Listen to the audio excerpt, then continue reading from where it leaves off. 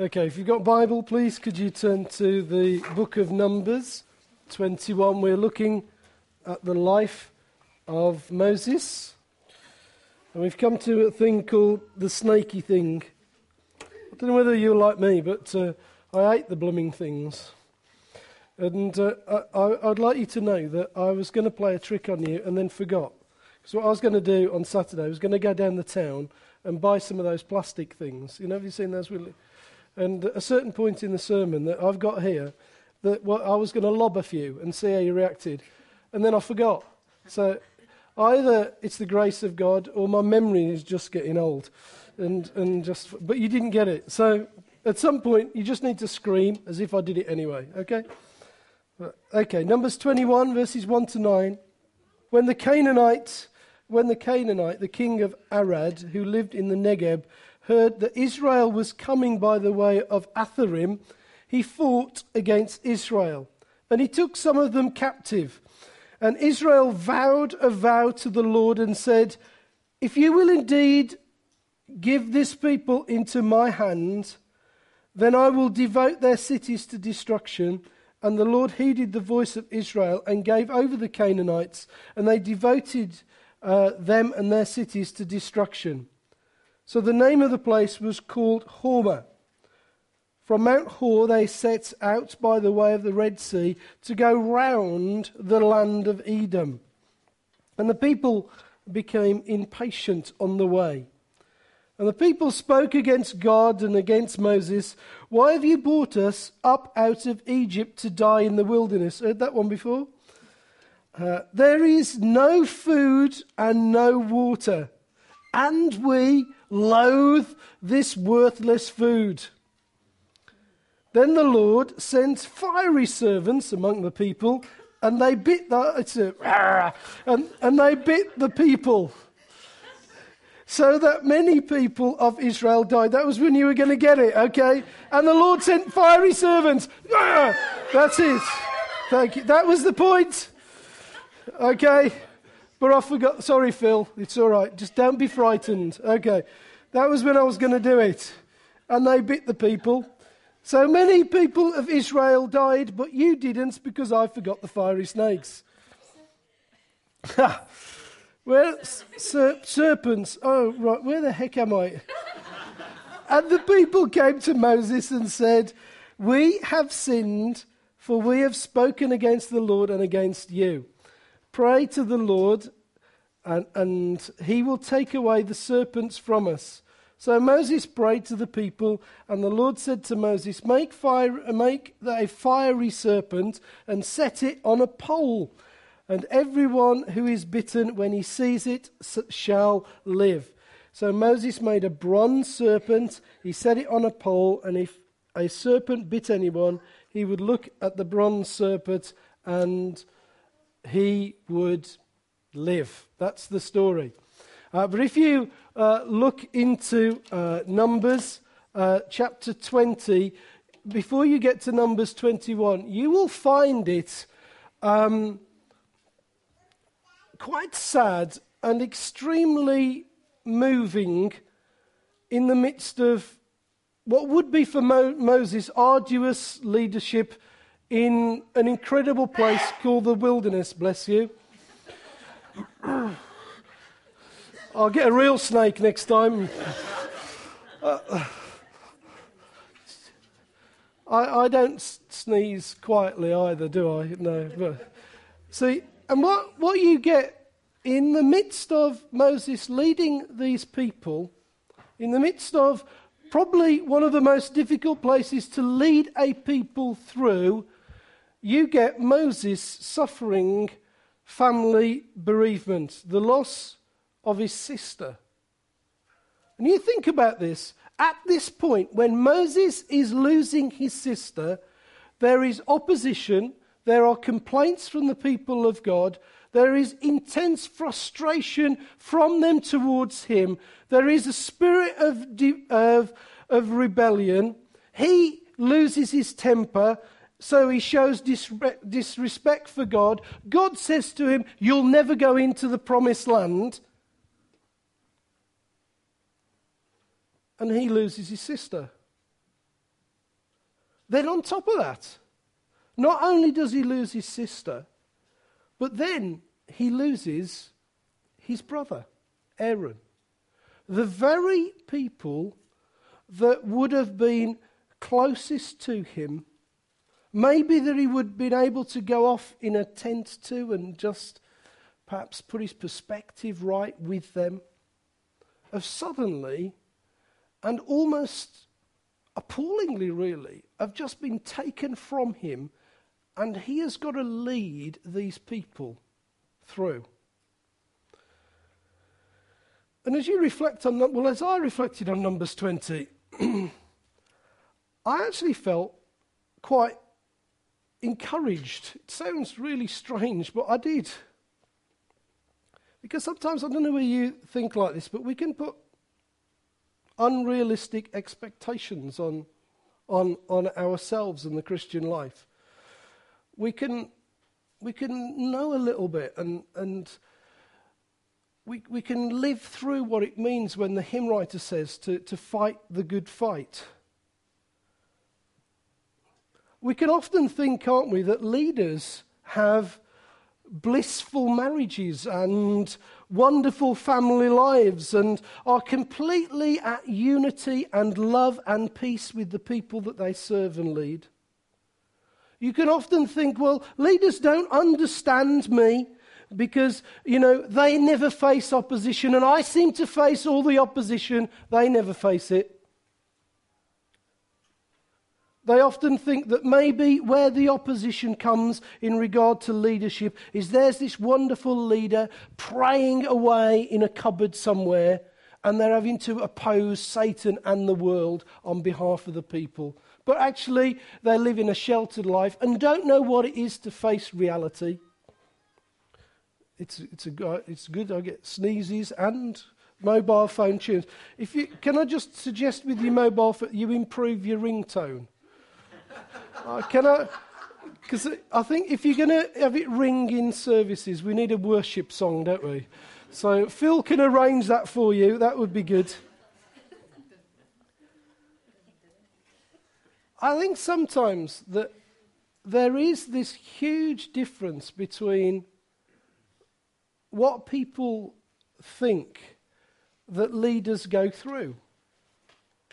And here in the middle of it, you see Moses having to cope with, in a leadership position, having to cope with a double dose of bereavement. And if you take a look at Numbers chapter 20, and you look at it and you see, here's this man, Moses, with actually loads of problems, who is still leading, still serving, still faithfully fighting the good fight, but he's also balancing that with incredible emotional difficulties. And maybe you're discouraged because you think you'll never be like Moses. But here, you're exactly like Moses. And every one of us is exactly like Moses. And I just want to say to you this. Bereavement of any sort is an incredible emotional pressure. And we must never underestimate what loss brings to us. We mustn't do that. We must know that Moses suddenly, for just these moments, felt like, I have nothing.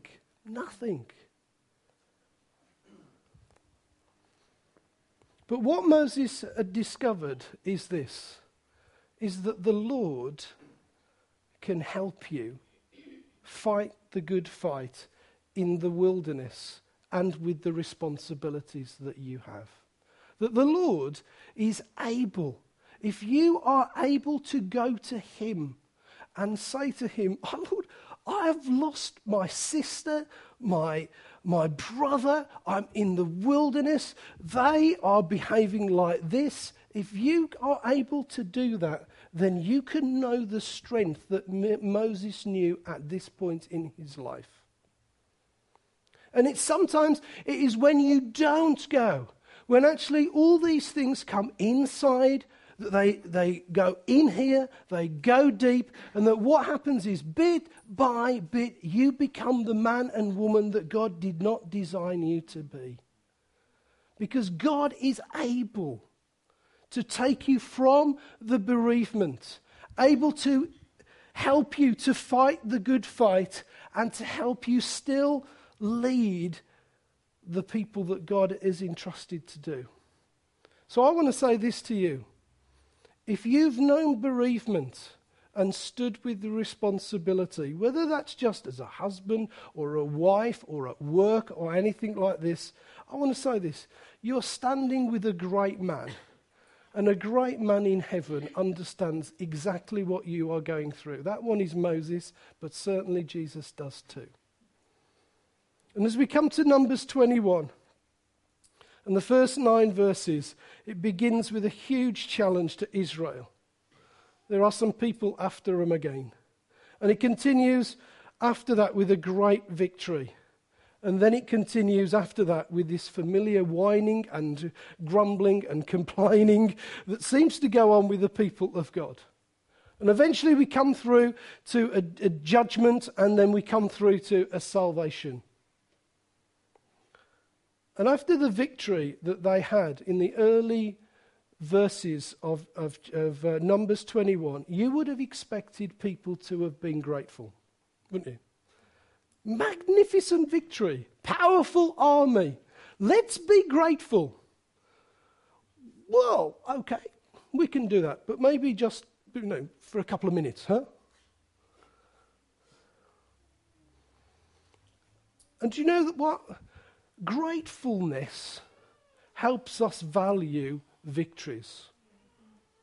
And we need to be far more grateful than we are. I realised after a while that you'd all gone quiet this morning and that I was a blithering idiot in front of you. I wasn't. Excuse me this. I was a fool. But I just realised what Jesus did. I was grateful and I forgot you. I'm very sorry about that, but I just did. You meant at that point nothing, and Jesus meant absolutely everything, and I was grateful and I couldn't stop myself. And then I realised after a while that in the middle of it you weren't with me. But I want to say this. You did not experience the release that I was just so grateful, and it was wonderful. It was so releasing to not be miserable. Come on, guys. And here we've got this magnificent victory, and we can't survive. Be grateful people. It is so releasing. It is the most releasing thing you can do. And here's the lesson you'd think they'd learn. Israel, when you pray and you do what God tells you, you will experience a victory, and then you just praise God in gratitude. But no, they don't do that. They don't learn. And perhaps we was wrong when we look at it in retrospect to expect that they might have done that. Because the children of Israel were not grateful. And they didn't turn over a new leaf, and they didn't figure out the best way of walking with God. And then they begin to complain. Perhaps their complaining has got a point. Because apparently, Lawrence of Arabia, that's T.E. Lawrence and not the film that you've watched in black and white, by the way, the real guy.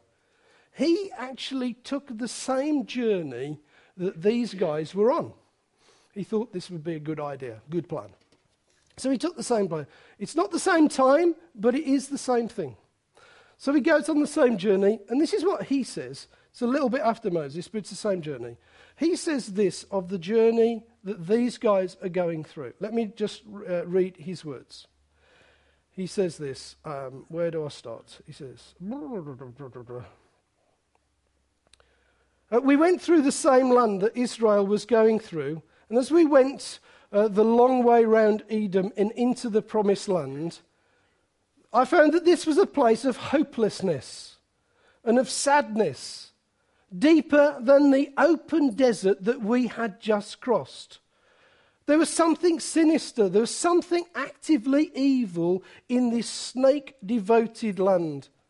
Proliferant of salt water, barren of palms and brushes, in which neither serve for grazing nor even firewood.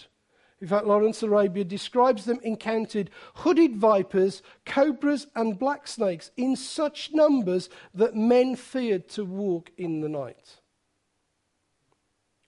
Now you think about this. Magnificent victory, little snake. Oh, I don't like snakes. Hold on, let's just get it. Magnificent victory, little snake. Oh, and suddenly they've gone, and Israel grumbled. And they seem to be on this perpetual thing where they will just go through victories, God will deliver them, and then I will moan. It's just the way that it was. And as I'm looking this, I thought this, why have I got all the sermons that in this series that talk about Israel moaning? So I want to imagine I'm moaning at what I've got to preach on. Dave Simpkins was moaning last week, and I thought, I have got all the moaning ones. And I thought, I daren't look at the next one, so I am moaning about moaning. And in the middle of this, I felt that God spoke to me. And I felt that what they did is that they hadn't learned. And that they are acting just like me. And I realised that we're actually never very creative about our own sin and our own weakness. We actually go back to the same patterns, and so do I. However patient God is, and however gracious God is with me, I go back to the same things, time and time again. The old cycles, the old things that pick me up, the old things that make me stumble, there again. And I'm in my upstairs bedroom grumbling over grumbling. And Callie will tell you, I can grumble. She wasn't there, but I was there. Until I realized that these people were describing my sin. And that actually what was in front of me was something for me. That God, what God was teaching them, He was actually teaching me.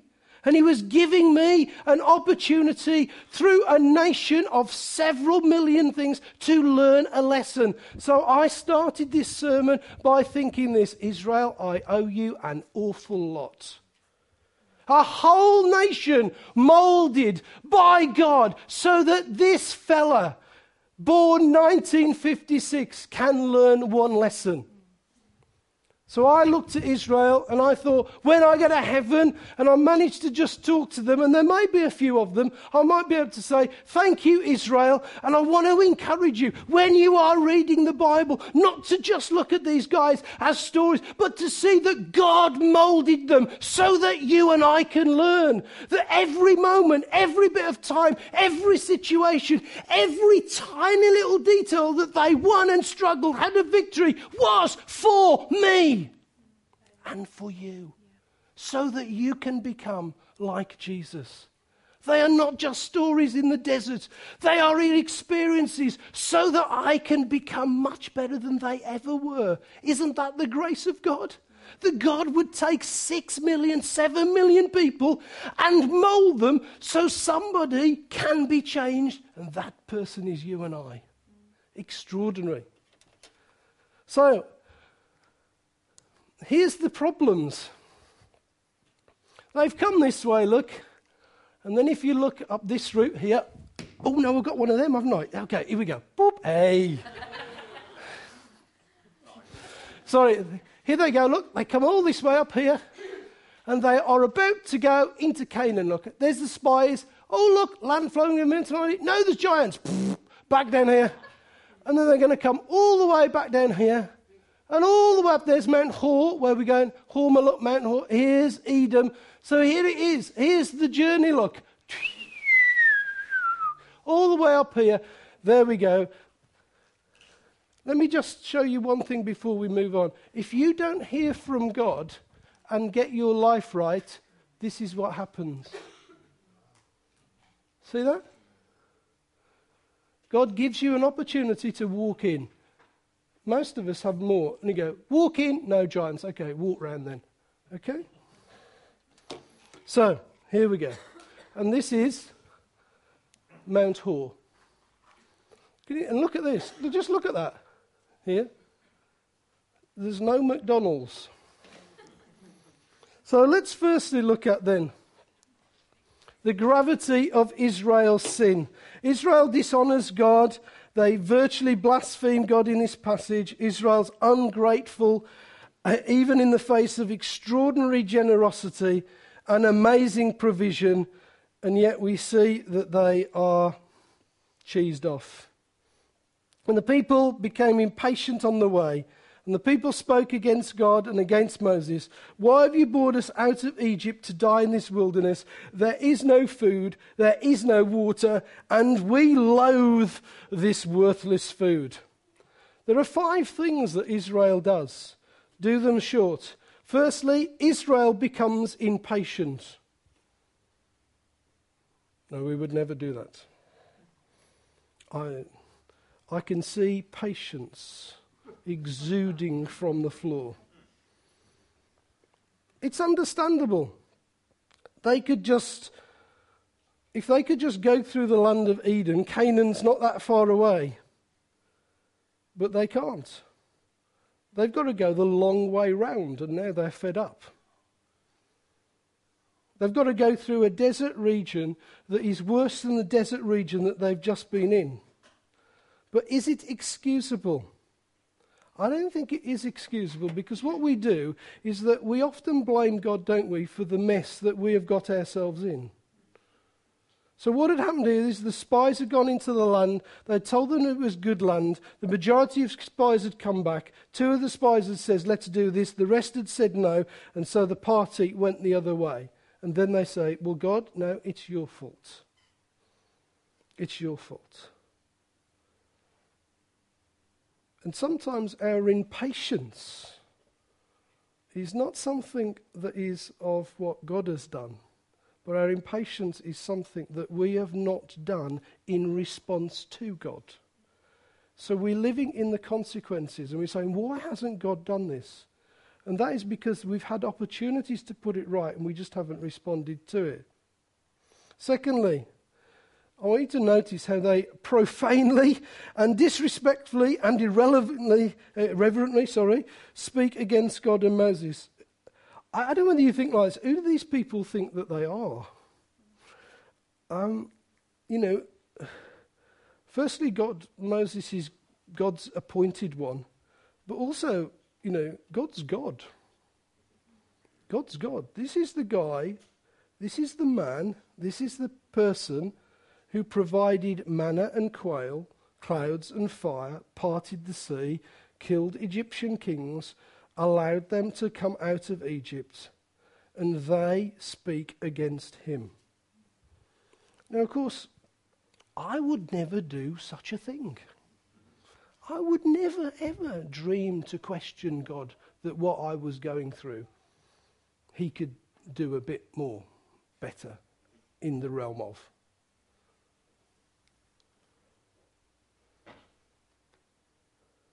But sometimes, what was Israel's problem? Israel's problem here was this, that they thought they could do the job of God better than God could do the job of God. That's really dicey ground, isn't it? And we must come out sometimes off that position and ask ourselves the question, who is the best at being God? Me or him? Thirdly, they have the gall to call in question God's plan of redemption. Basically, they say to God, this plan that you've got, out of Egypt and into the promised land, I just want to say this to you. I know you'll understand this. Please treat this with the grace in which it is given. It's rubbish. We could do this better than this. Because they say to him, why have you brought us up out of Egypt into this wilderness? There's no food, water here. This is a bad plan. It's not a good plan. This is not a good road. This is a bad road. You should have left us in Egypt.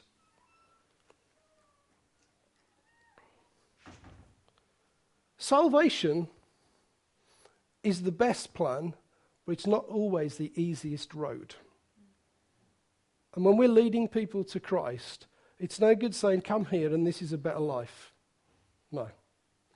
It's come here because what Jesus did on the cross for your sins.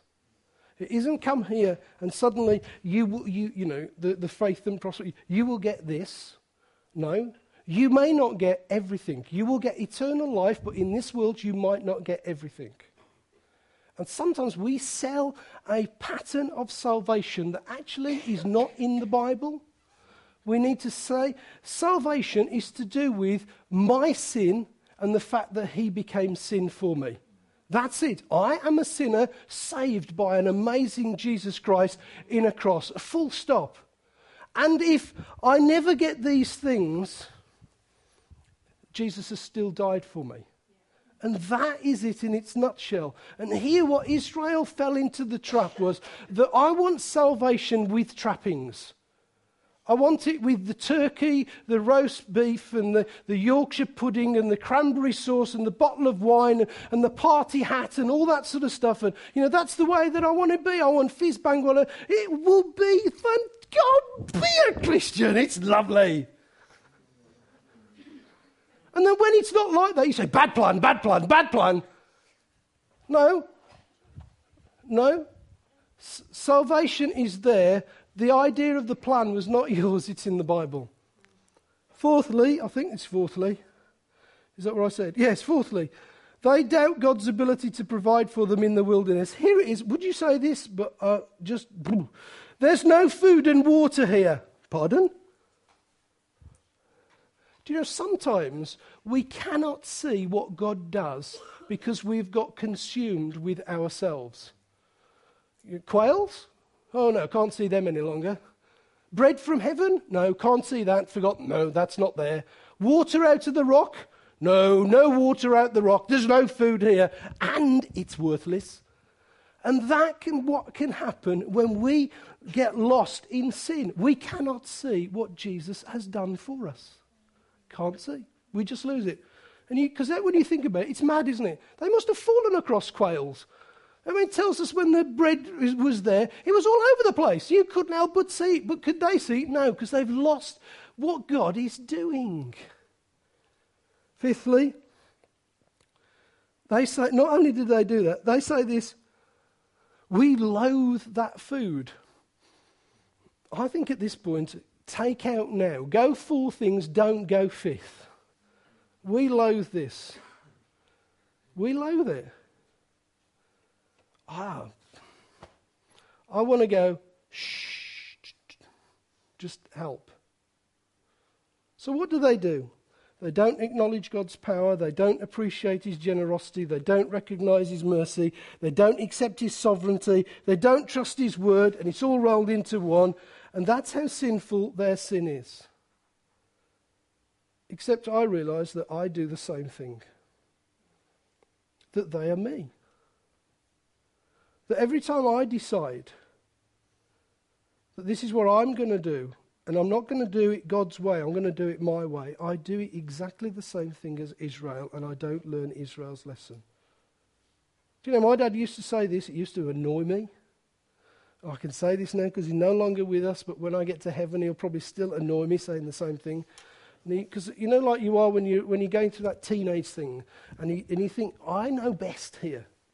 So you sort of tell your dad how to dad, don't you? My dad was 6 foot something, and I'm just a squirt. So it was stupid, really what I did. My dad used to have those little tiny things. He was a very quiet man, believe it or not. So if you'd have met me and him, you'd have thought, what? But he was a very quiet man. And he used to say this sort of thing. He used to say, Nigel, remember when you are pointing one finger at me, that there is 4 fingers pointing back at yourself. Do you remember that one? It was the other way of saying, it's easy to see the speck in my eye and miss out the plank in your own.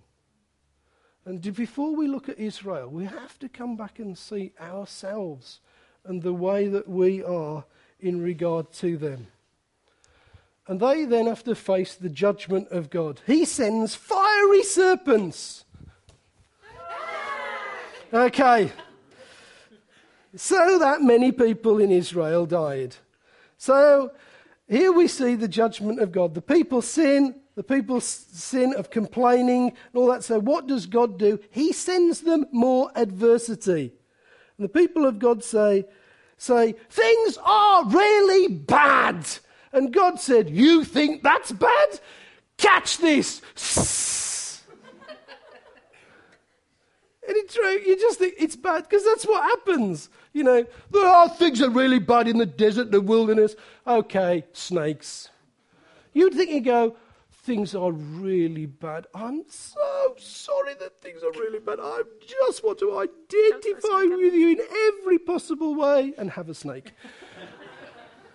It just seems wrong.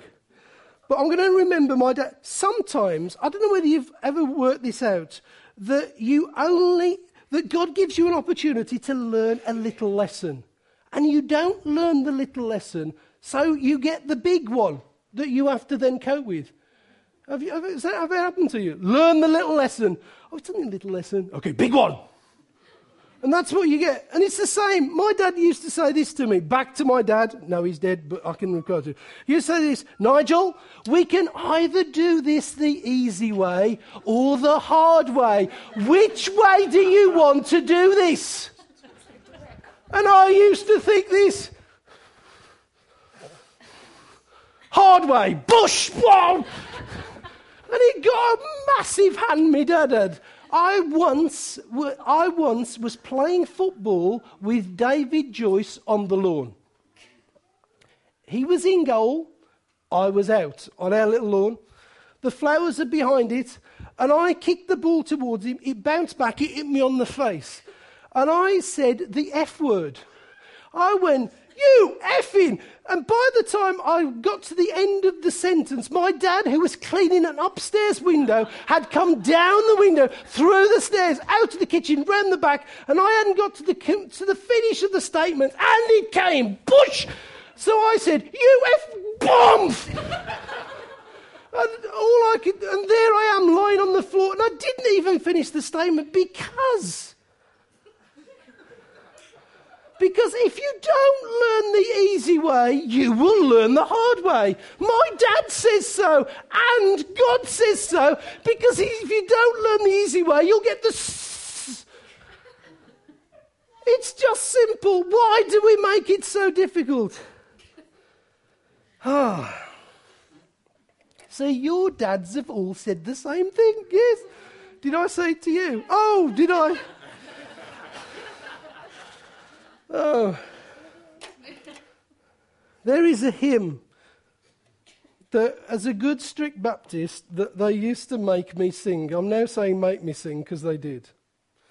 This is how the hymn writer, and I used to think about, I don't know whether you sang, Phil's looking at me, or Bill, when you were singing hymns, there's Brian here, no, I used to sing these hymns and I stand a word of it. This is the hymn, If Thou But Suffer God to Guide Me. This helped us in worship.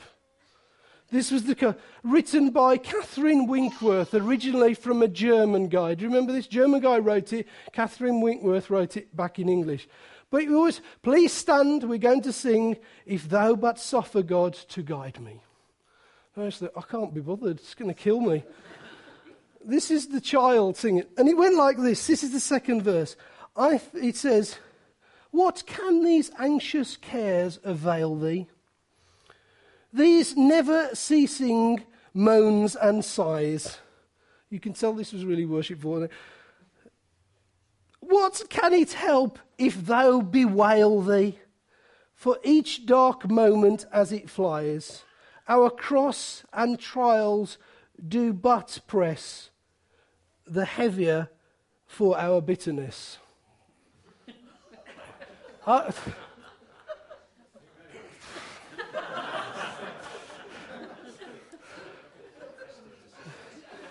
You don't realise how liberated you are me translate this. Let me translate this. I'll try my best. What good can your anxiety and worry do? What good is your constant moaning and sighing about your trials?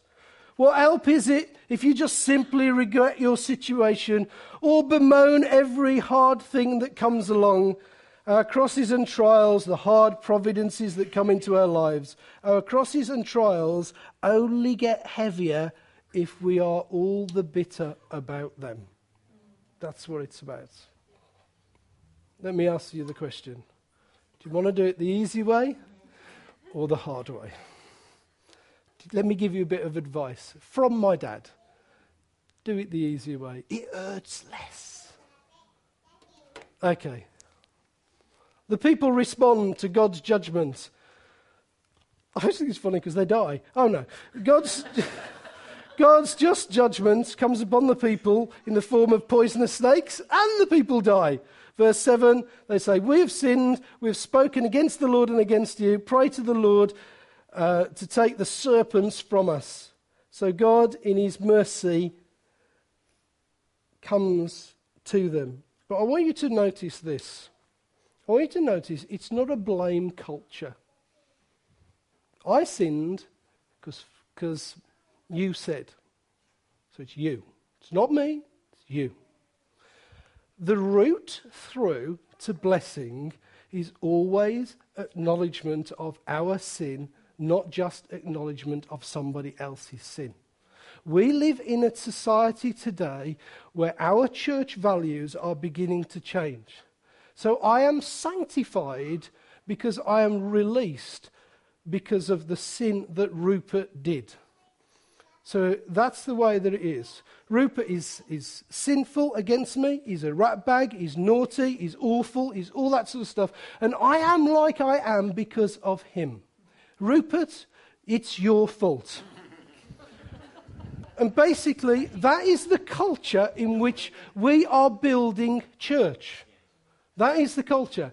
And what happens is this, that we have now imbibed a blame culture, which is now in all sorts of different things if you think about it in life.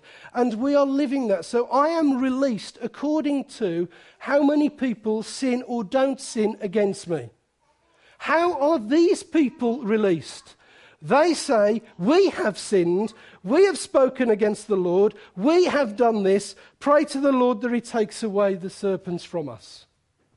And until we realize and stand before God and say, I've sinned, please forgive me, we will not experience the deliverance that God has got for us. We will experience something that is momentary, that is small, that is just something. But we will not experience the complete miracle of snakes being from us because we are trying to blame everybody else. This was the problem. They blamed Moses. They blamed God. They came to the conclusion that the only way of deliverance was to say, we have sinned. And we as 21st century church need to recover the doctrine of this.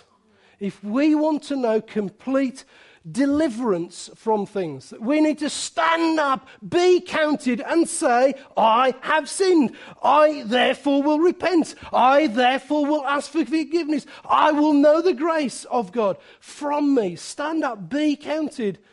Rupert, you're free. It's me. There's a guy called a Scottish congregational theologian and pastor called P.T. Forsyth. And he was reflecting on this. And he used an illustration of a joiner or a carpenter. And this is what he said. The joiner, when he glues together two boards, keeps them tightly clamped until the cement sets. So with their calamities and depressions and disappointments that crush us, their design is to push us closer to God and in contact with God.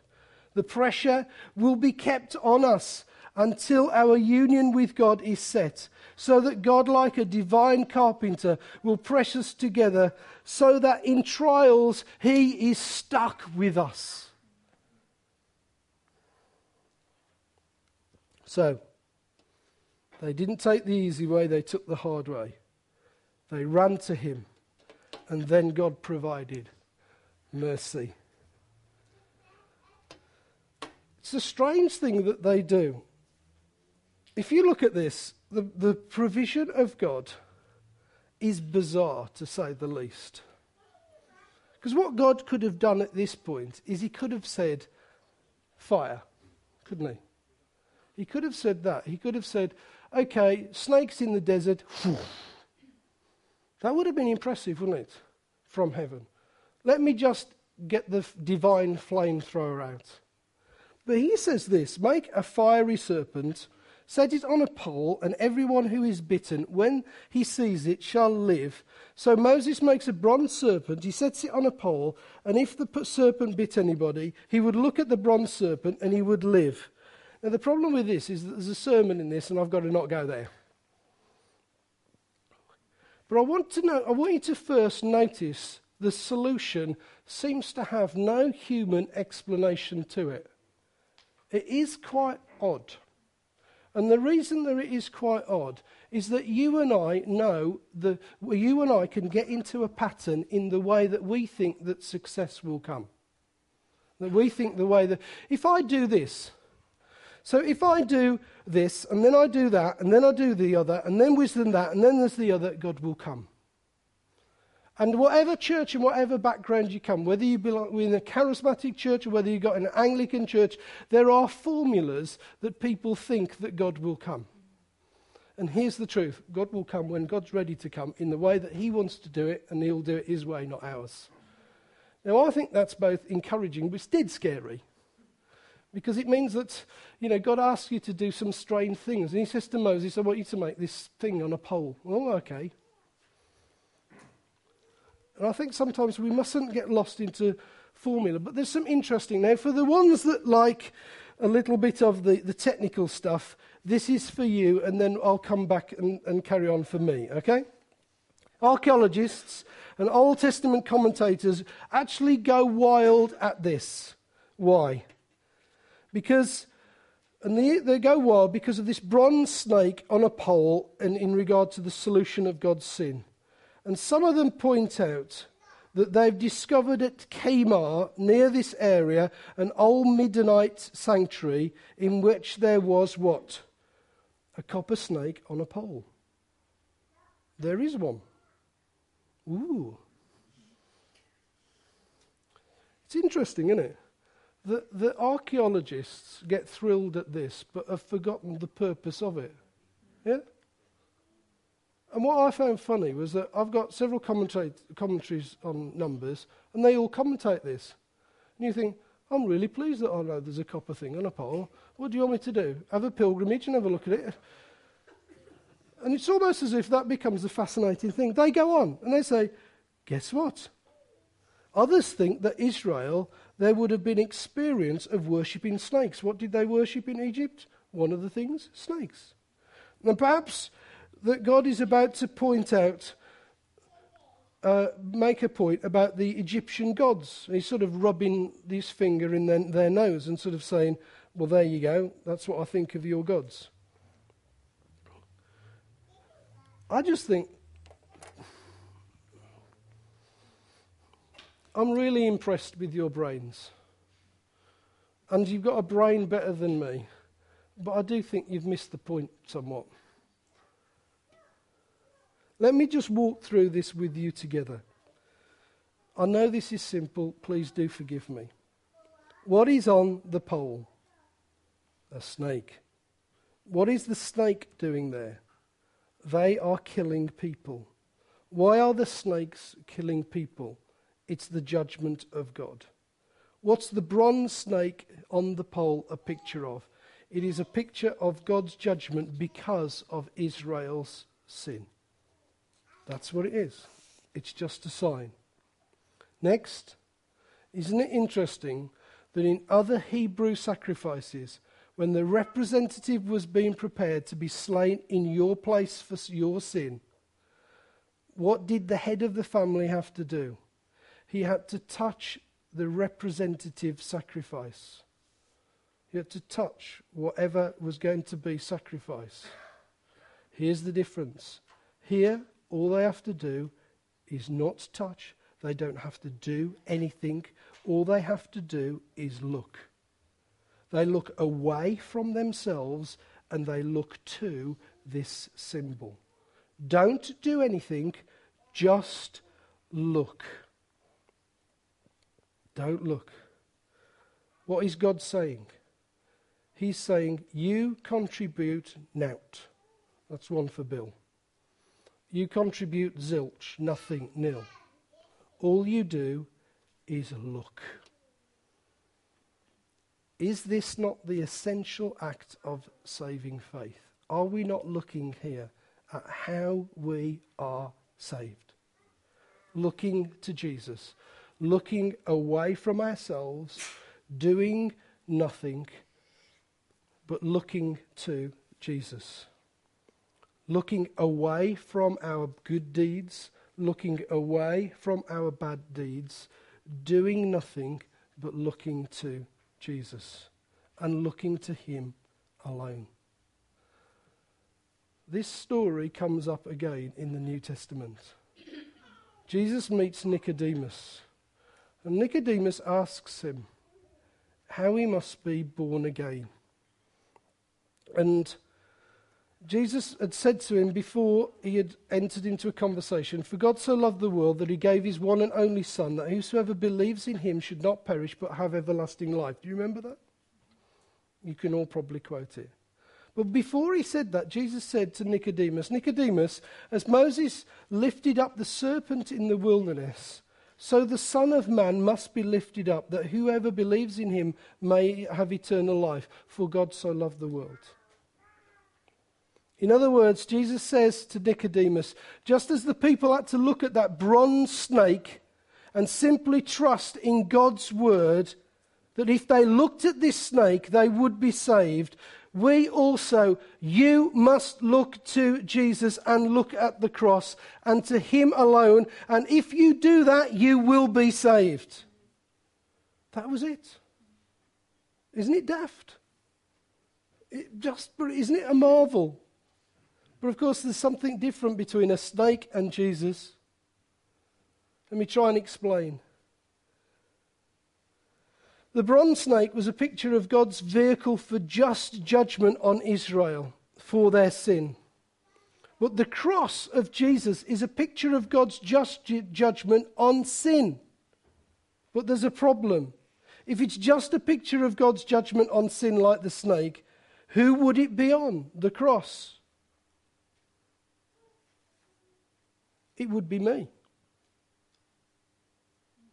That actually I should be on the pole and not Jesus. If it were a picture of God's just judgment, it would be you and me, but it's not. There's a substitute. There's God's own Son. And he's bearing a judgment that you deserve. So what is extraordinary here is that you are looking at a snake in the Old Testament. And in the New Testament, you should be looking at me and you. But we're not. We're looking at somebody else. We're looking at Jesus. Because in the final analogy and analysis, the cross is only a picture of God's just judgment. It's not only that, it is a picture of his lavish mercy in providing a substitute to everybody that will look and live. Here it is, in the desert. What happens if I get bitten? What happens if I get bitten by sin? How do I do that? If you're not a Christian, you've been bitten by sin.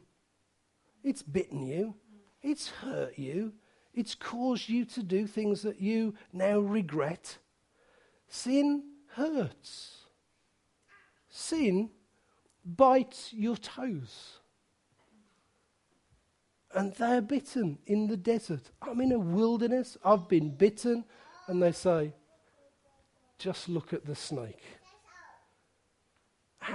If you are not a Christian, how do you overcome this issue of being sinful? Because actually, the Bible says that you were bitten by your sin from birth. And that you've continued to be bitten by your sin. And sin has caused it to be a great pain in your life. And it is quite simple. You just look to Jesus. You just take your eye off that and you just look at that and you think, look what he's done on the pole for me. I can be free. Jesus is saying to Nicodemus, who was very confused about becoming a Christian and how it happens, how is a person born again? Well, they're dead and they're blind, but they have to realize that although they are dead with their snake bite, and although that they can't see how to get out of it, they just have to look and live. And live. And I was dead. I had the venom of sin in me.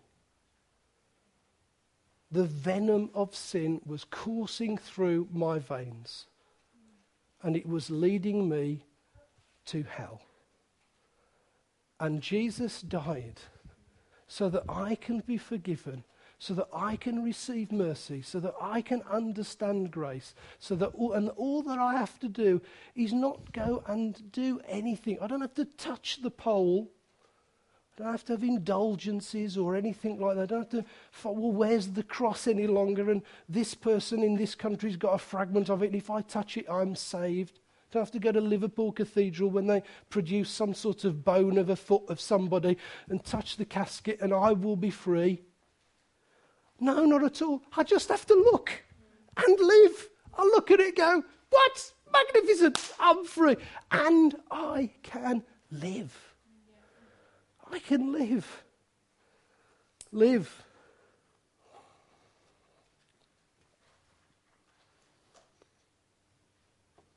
What should you do, Nicodemus? Nicodemus says, Jesus says to him, verse 15, that whoever believes in him may have eternal life. What does that mean? What does that involve? It just involves sometimes shouting, I can see it. I can see it. Can you see it? Can you see the cross? Can you see this wondrous thing that Jesus did? Do you see him on a pole? Do you see that how he's dealt with your sin and all the stuff that came with it? Do you look at that and live? Or are you looking for something else? You can't live with anything else. Look at the snake and live. If you look at something else, you don't live. You don't live. You look at him and live. That's why it was thrilling, guys, because we just kept coming back to Jesus again and again and again. And I'm ever so sorry for being a Burke, but time after time the words kept coming again. I'm living. And if you don't look to him, you can't live. It is simple as that. You know, it is the cross. What about tomorrow? The cross. What about Wednesday? The cross. What about next week? The cross. Why? You can live. It is simple as that. Every time you take your feet, oh no, it's the worry, and I need deliverance from this, and then I need this ministry from this, and if I can do that and follow that pattern, no, not ever, not nothing. Why? It is the cross. It is the only thing that you can focus on that can cause you to live. And if you are in problems today, the reason is you're not looking at the cross. But here's the invitation. You can look at it and live. Amen. Live. Do you know what it is to feel alive? Yeah. Don't live dead. Live life because of Jesus. What was the song that we sang?